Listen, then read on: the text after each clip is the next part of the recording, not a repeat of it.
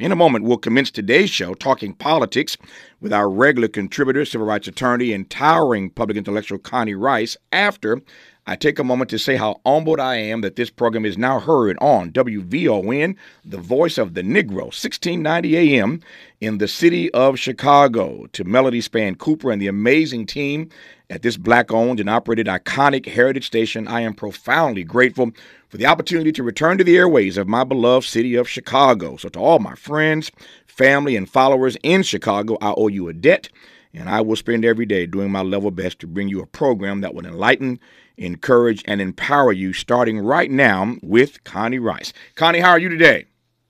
Hey, Tavis, congratulations, the Shy. Yeah, the Shy, yeah. Exactly. Listen, yeah, go ahead. You first. Yeah, I'm vaxxed and taxed. Got my vaccine and paid my taxes, okay? Yeah, we should all be vaxxed and taxed right about now. There is so much political stuff to get into in this hour, but I thank you for the congratulations. It's an honor to be on in Chicago and Philly and New Orleans. All these stations are rolling in one at a time, and Chicago is a big deal.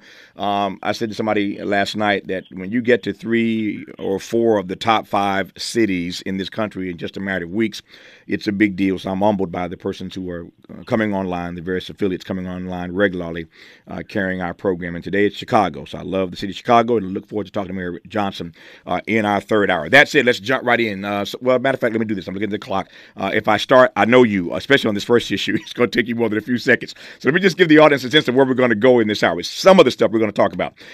The Trump trial is underway right now, literally. The first of these many trials that we're going to see during this campaign. This is the one, the civil case. Has already decided, the judge in this case, that Trump inflated his financial statements. And now he will make a ruling in this case that will no doubt affect Trump's future as a businessman and maybe even this race. So the trial regarding his overinflating his worth, his financial statements. That's the trial that starts today. It's underway even as we speak. We'll talk about that. We'll talk about the government shutdown that was narrowly averted. This weekend, we thought that things might go differently. Kevin McCarthy finally figured it out. You got to work with Democrats. Connie and I said that weeks ago. He figured it out, and that's been avoided. And yet, Matt Gaetz out of Florida has said he's going to call for a voice vote to vacate Speaker McCarthy. So Republicans are going at it today. We'll talk about that. Today is the first term, as you heard me say earlier. We'll talk about it more in our second hour. But today is the first day of the new term for the Supreme Court. You know, Attorney Connie Rice will have some thoughts about that. And Gavin Newsom, the governor here in the state of California where I'm sitting right now, has picked LaFonza Butler to fill Dianne Feinstein's Senate seat. You know, she passed away last week. I got some thoughts about that myself, some commentary on that. I'm not happy about this. I'll tell you why when we come forward, and we'll get Connie's take on it as well. Lots to talk about it in this first hour. You're listening, and I'm glad about it, to Tavis Smiley. What's your quarrel with the world? You're listening to Tavis Smiley. More honesty than you can handle. More empowerment than you can imagine. You're tuned in to Tavis Smiley. All right, Connie Rice, let's jump. We will start with the Trump trial that is underway even as we speak, the first of many that likely will come down the pike between now and Election Day 2024. This is the one, once again, about inflating his financial statements brought by Letitia James, the Attorney General in New York State. Take it away, Connie Rice.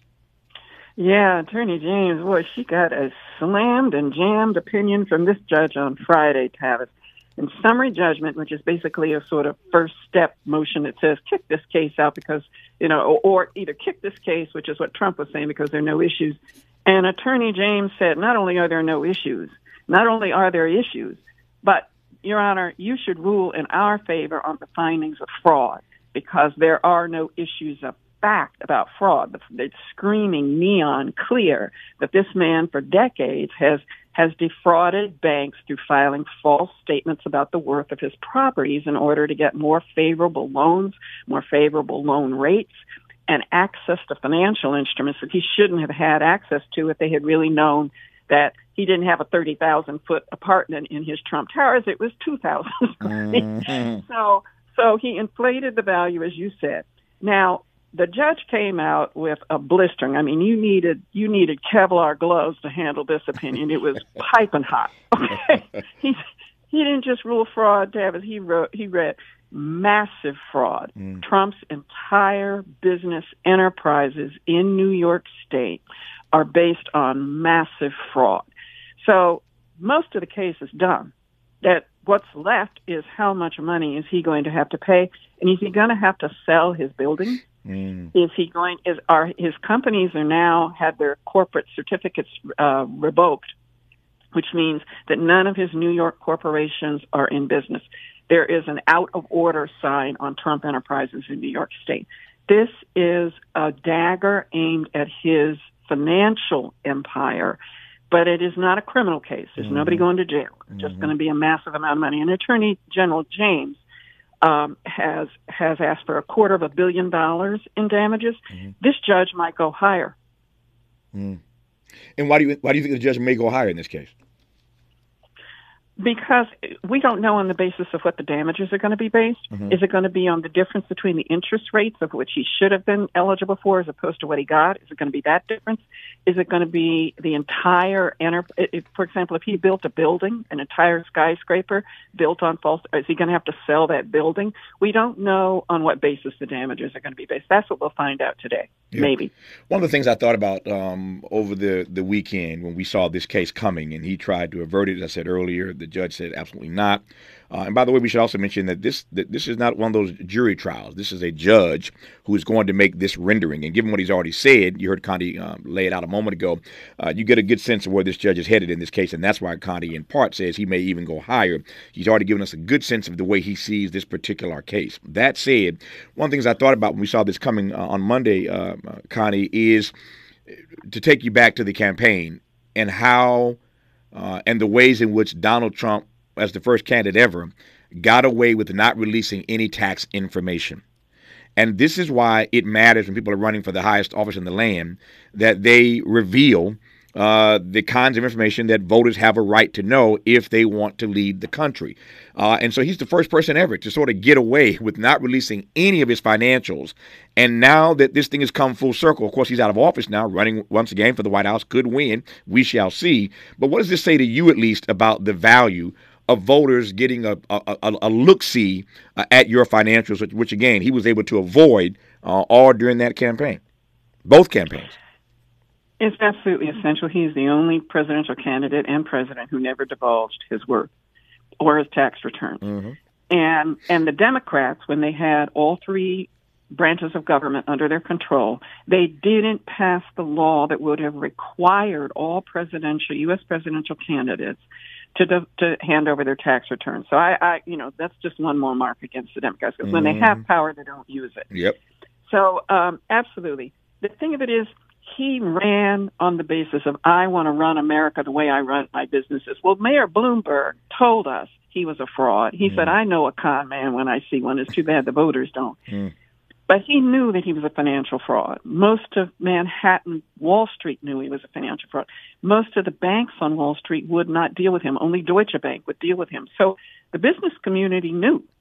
And he's just because he's a great, he's like, D.T. Barnum, Donald Trump Barnum, he's a great circus barker, and he creates an image that completely, through charismatic narcissism, completely bamboozles people. And he had just enough banks and ways of getting money for his casinos, money for his to build his skyscrapers.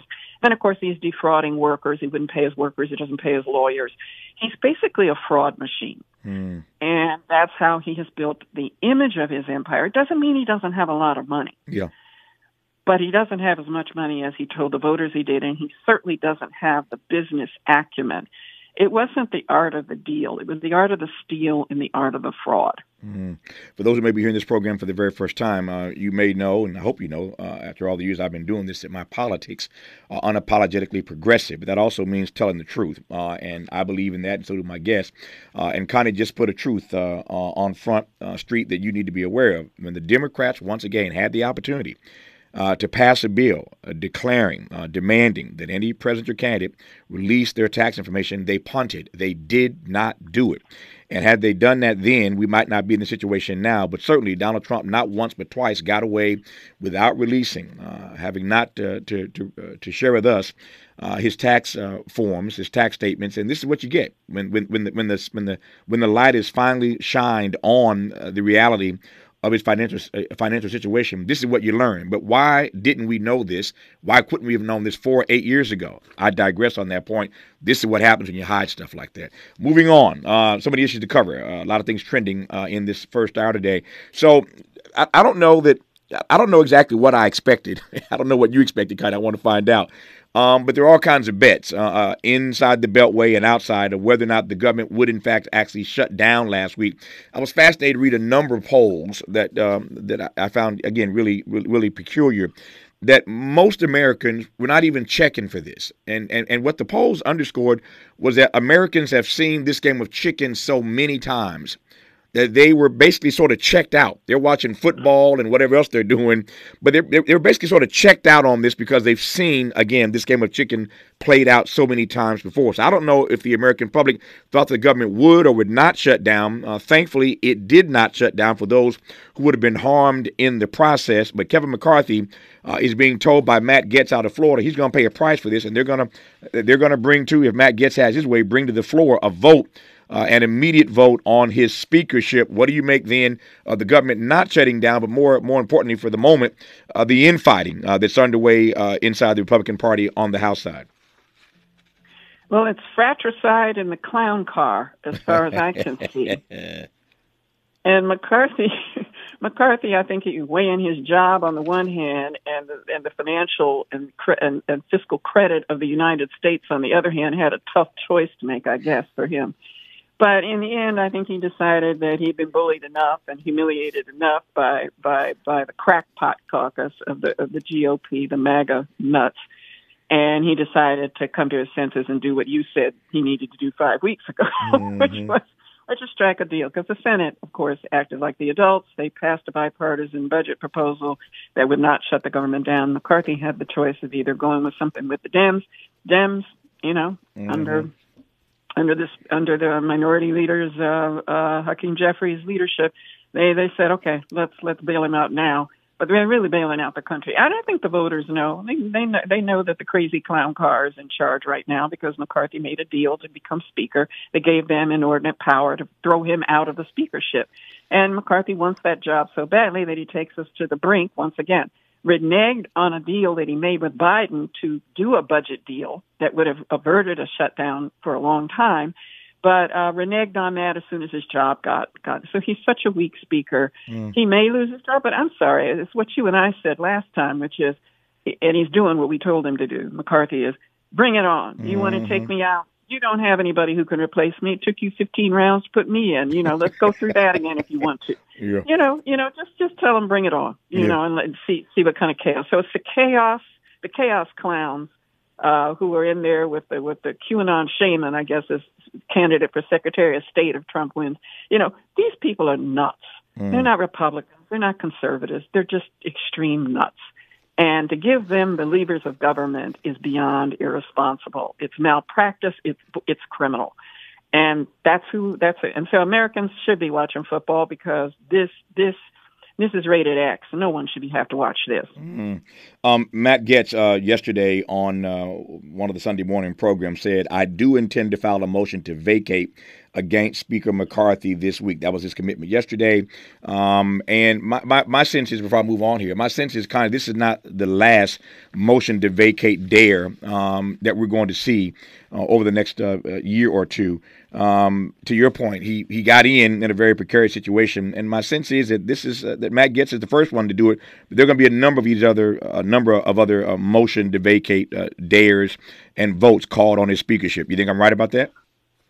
I think you're right. But right now, Gaetz, who you have to remember was under investigation for 2 years for trafficking teens across state lines for sexual purposes, he barely escaped that indictment. This nut is going to threaten McCarthy, which he makes McCarthy look reasonable, which tells you what frame we're in. Yeah. Now, he can continue to do that, but he's not getting he can't even get some of the conservative nut caucus to back him. So I don't even know if he's going to be able to do it. We'll see. Yep. Yeah, I'm not sure he'll be able to pull this off either. But every time this comes up, it's a huge story. It's a huge distraction and we're going to be subject to this over and over and over again. I had my issues with Nancy Pelosi on a number of things from time to time, albeit I think all things considered, she was a great speaker.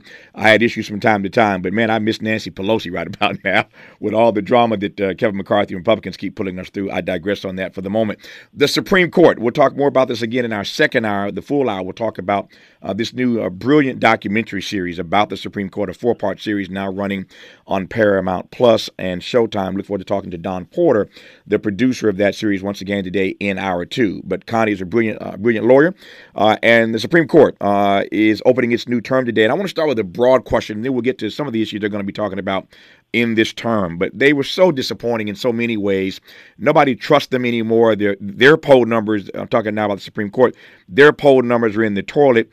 And people are really looking at them with a sort of John Destide, given this rightward shift. So before I talk about specific cases, I want to just tee up right quick that they're going to hear in this term. Your thoughts, Connie, about the return of this court, given all the damage they did the last term?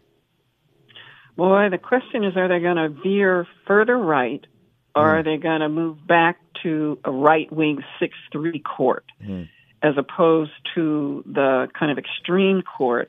And, you've got Chief Justice Roberts, who wants to destroy rights incrementally so that we don't get too shocked. And then you've got the wrecking ball caucus of the Supreme Court that did Dobbs, just ripped away a 50-year right for women to control their bodies and have reproductive freedom when they ended access, and they, just took away constitutional protection for what women do with their bodies. And with that, we're still in post-Dobbs shock, so we're still having those shock waves. Now, the question for this term is, are they going to continue to go further to the right, or are they going to go a little bit further back toward the center? They're not in the center, but back toward the center. And what if you were voting? If you were betting, how'd you bet? How about you bet on your own question? I think it goes case by case this time. So we've got an interesting lineup. I think the most important of the cases is the cluster of administrative law cases, asking, do federal agencies, which are their opinions are based on experts, scientists, doctors, and so forth, like the EPA, the Federal Reserve, all of these agencies that actually issue the rules that make our water clean, our air safer, air traffic control regulated, and so forth. Do those agencies still have the power to make those regulations, or does a judge get to step in and substitute her judgment for the experts of that agency? So there are a couple of cases. It's about limiting agency control to be able to make rules. And you've got a Federal Reserve case. You've got a fisheries case. I didn't even know there was such a thing. Then you've got an SEC. Can the SEC, for example, issue rules to enforce securities fraud? And that's the Jarkizi case. The Raimundo case is about boats. Can fishing vessels be required to pay for and have on their boats monitors to make sure that the boats aren't overfishing in violation of federal law? Can a federal agency do that, or does a judge have to authorize it, or does Congress have to authorize that specific rule? And then finally, the Consumer Finance Protection Agency is challenging how that agency was funded. So if the courts decide, and then the abortion pill case is also, can the FDA adopt 1,000 doctors' opinions that the abortion pill is safe, and 5 million abortions with that pill show that it's safe? Can a judge come in 20 years later and say, FDA didn't have that power, we're taking this pill off the counters? That's that's what I meant by existential. If agencies can't make rules, we are going to be safer, dumber, and deader. But what it does, it fulfills the right wing destruction of democracy, destruction of government agenda by taking away the power. No, that's the key point. These cases that kind of just laid out, I hope you followed all of that, really underscore that the term the Supreme Court is now starting today is going to really look at the role, the proper role, and the power of government, specifically government agencies. And to her point, if they rule a particular way, then we're going to be less safe, we're going to be dumber, we're going to be more vulnerable. We'll digress on that for the moment. More of Tavis Smiley when we come forward. Interrogating and unpacking. That's what we do around here. You're listening to Tavis Smiley.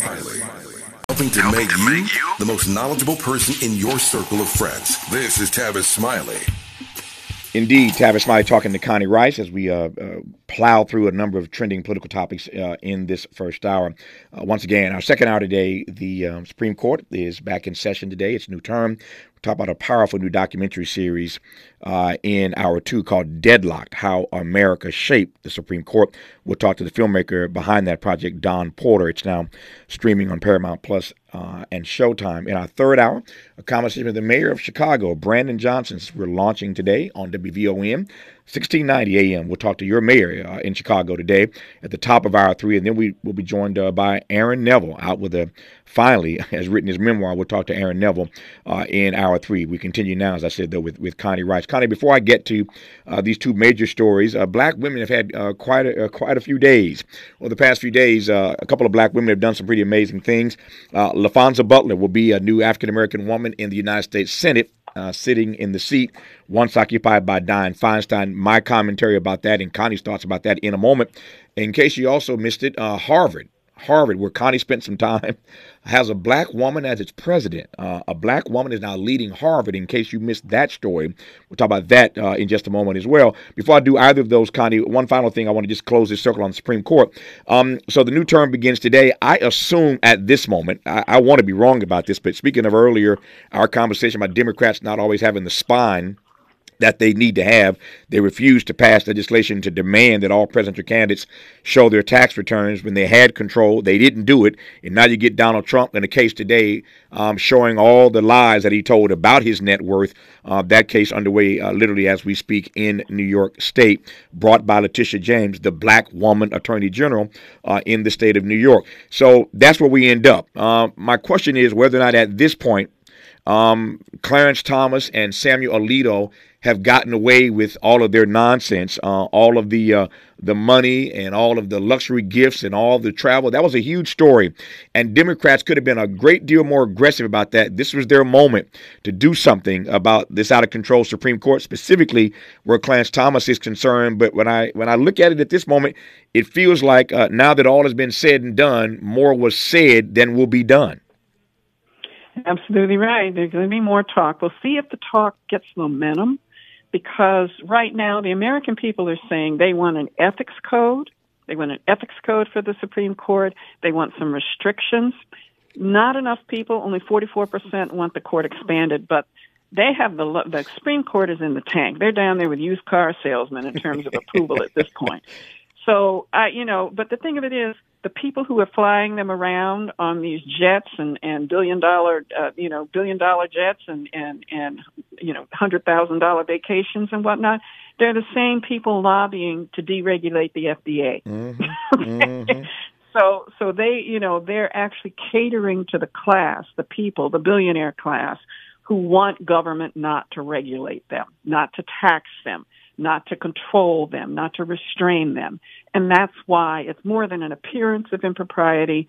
I think this borders on malpractice. Yeah. And yet, to your point and to my point, it appears that Clarence Thomas and Samuel Alito will get away with this. Clarence Thomas, I should say, once again. He's been doing it for years. Nothing seems to have happened. All we're talking about now is the new term of the court.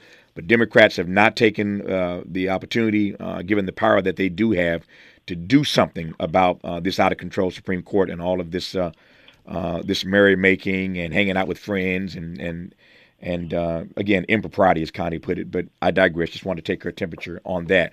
So to these two black women who made quite a bit of news over the last few days, let me start with Claudine Gay. Connie spent some time, of course, on the campus of Harvard, and Harvard inaugurated its first black president, a sister named Claudine Gay. She gave a pretty amazing speech. I got a chance to check it out.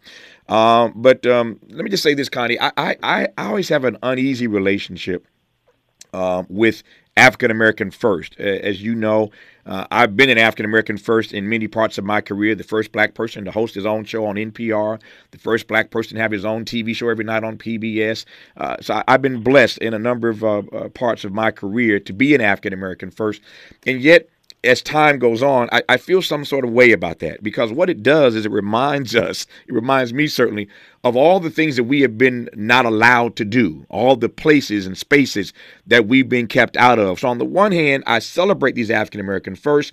On the other hand, it's not that there weren't Negroes prior to who were qualified to do it. They just never got the opportunity. I quote my friend Jesse Jackson, speaking of Chicago, that Jackie Roosevelt Robinson wasn't the first Negro who could play with the white boys. He's the first one they gave the opportunity to play with the white boys. And so I celebrate these African American first, but it always gives me an uneasy feeling because it reminds me of all the ways that we have been denied. That's my take. What's your read on this sister who now is running Harvard of all places?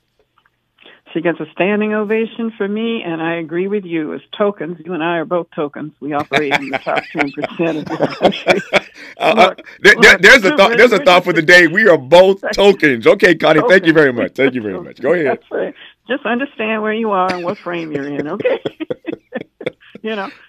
Please, you really think there weren't people smarter than me that came before me? Please, they could run circles around me. They just weren't allowed through the door. Yeah. They had to die for us. They died opening the door for you and me. Mm-hmm. Let's just be very clear about that. All we had to do was walk through. That's Tavis. Right. That's okay. Right. That's okay. Right. Okay. So, but nonetheless, I celebrate all these firsts: the first astronaut, the first president of Harvard. All of these things are important symbols. They do not get to the systemic inequality, which is now getting worse. Mm-hmm. It's accelerating. And we are in the midst of the biggest retrenchment, and make America white again, white lash that we've seen since post-Reconstruction. And that's the frame we're in. So doesn't mean we don't celebrate these gains.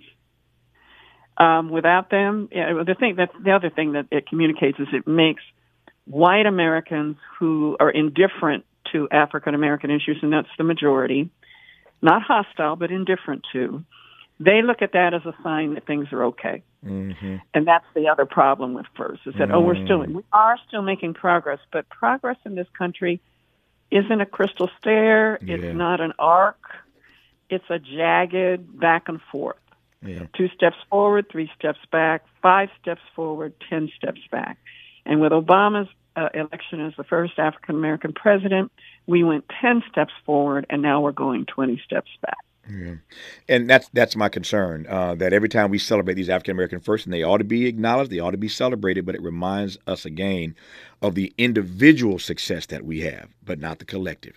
There are always a few Negroes who can squeeze through. As Connie said, we're all tokens. I received that. We squeeze through, but we have individual success. But the collective, African Americans still lag far behind white folk in every single leading economic indicator category.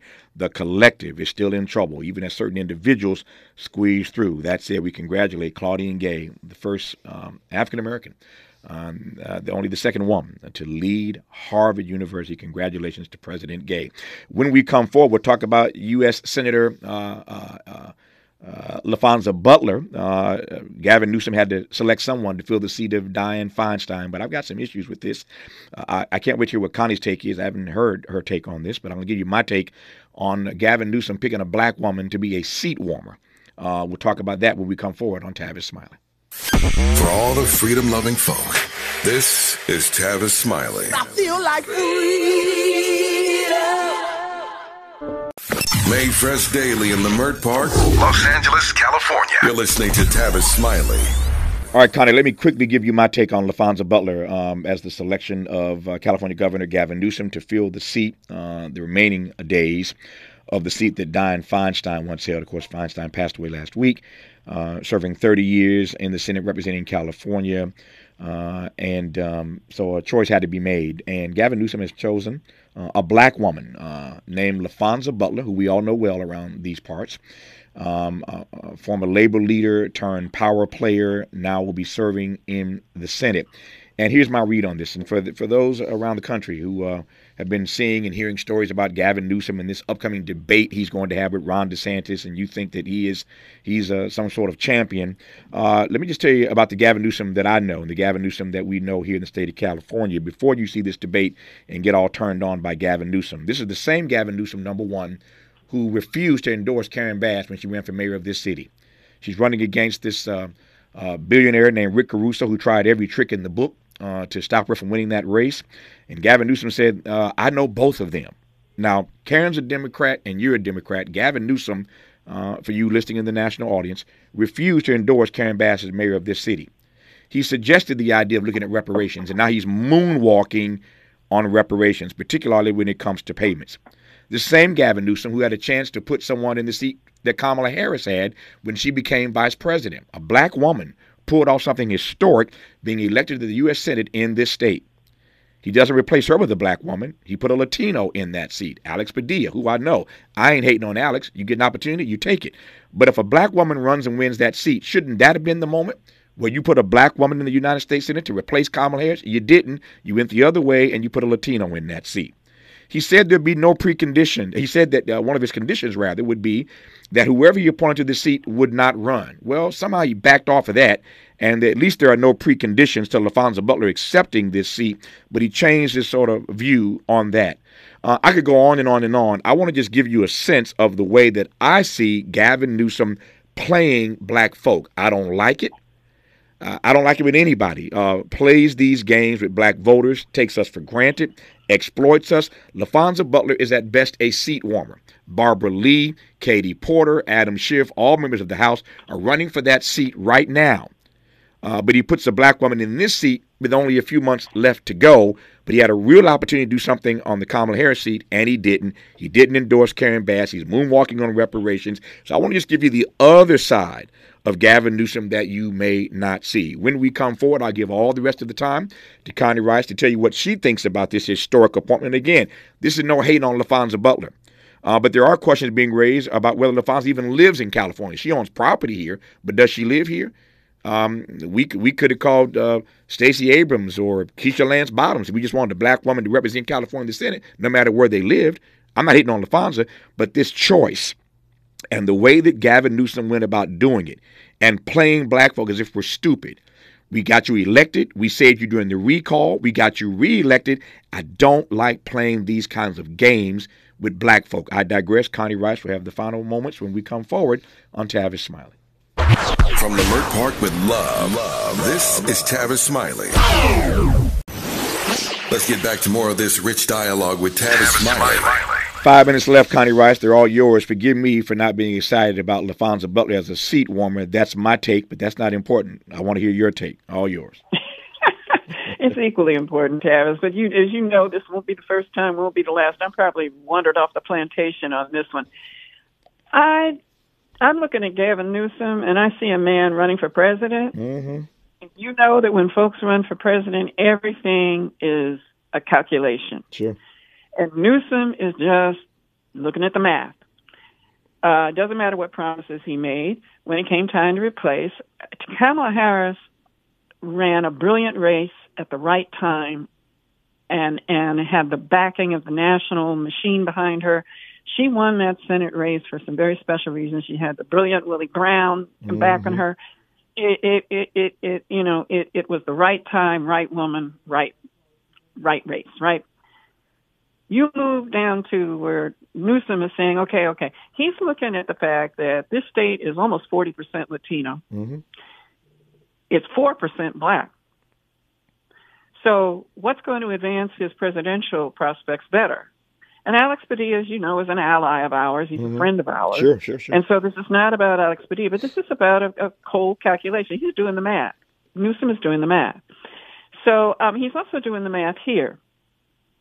Now, we're 5 weeks from the primary. You've got three top Democratic contenders, Barbara Lee, Schiff, and Porter. Mm-hmm.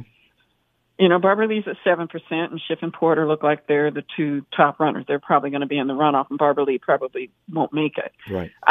Things could change in the next 5 weeks. But Newsom's not going to weigh in on that. To what advantage? The math doesn't add up. So, I'm just taking a cold political eye to this. Reparations doesn't poll well. Mm-hmm. He's going to walk back on that.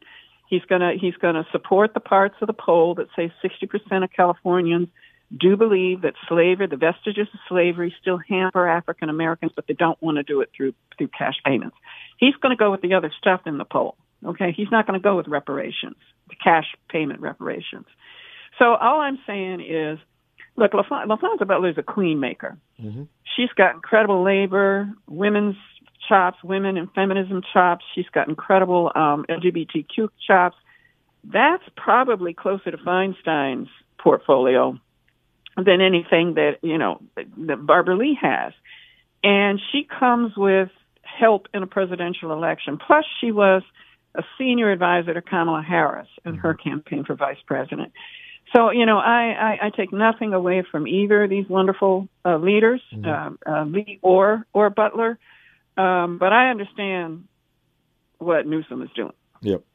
I get it too. I just don't like it. I know. I totally get it. But I ain't got to like it. And at the end of the day, you can follow the man. And the reason why it's a beautiful thing to be syndicated is you can talk to a broader audience and let people know. When Gavin Newsom does in fact decide he's running for president, because everybody knows that's what it's all about somewhere down the road, and maybe sooner than you think. Who knows? Put a pin in that for the moment. But I want them to see him in a 360 view, not just, a partial, a 45 degree angle. I want you to see him all the way around. And this is the way that he is so calculating about everything he does. Now, on the one hand, I'm not naive. That's what politicians do. They calculate. I get it. But I'm at the point in my life, I am sick of being a political calculation. I'm sick of that. I'm sick of being a calculation by politicians who only want to do X, Y, and Z to advance their own ends and aims. In the process, black folk get exploited. I don't like it. Enough said. I'm done with it for now. I thank Connie Rice for coming on today to unpack these political issues. We'll do it again down the road. Connie, have a great day. I appreciate you, and I love you. Appreciate you too. Love you too, Tavis. Take care. Thank you.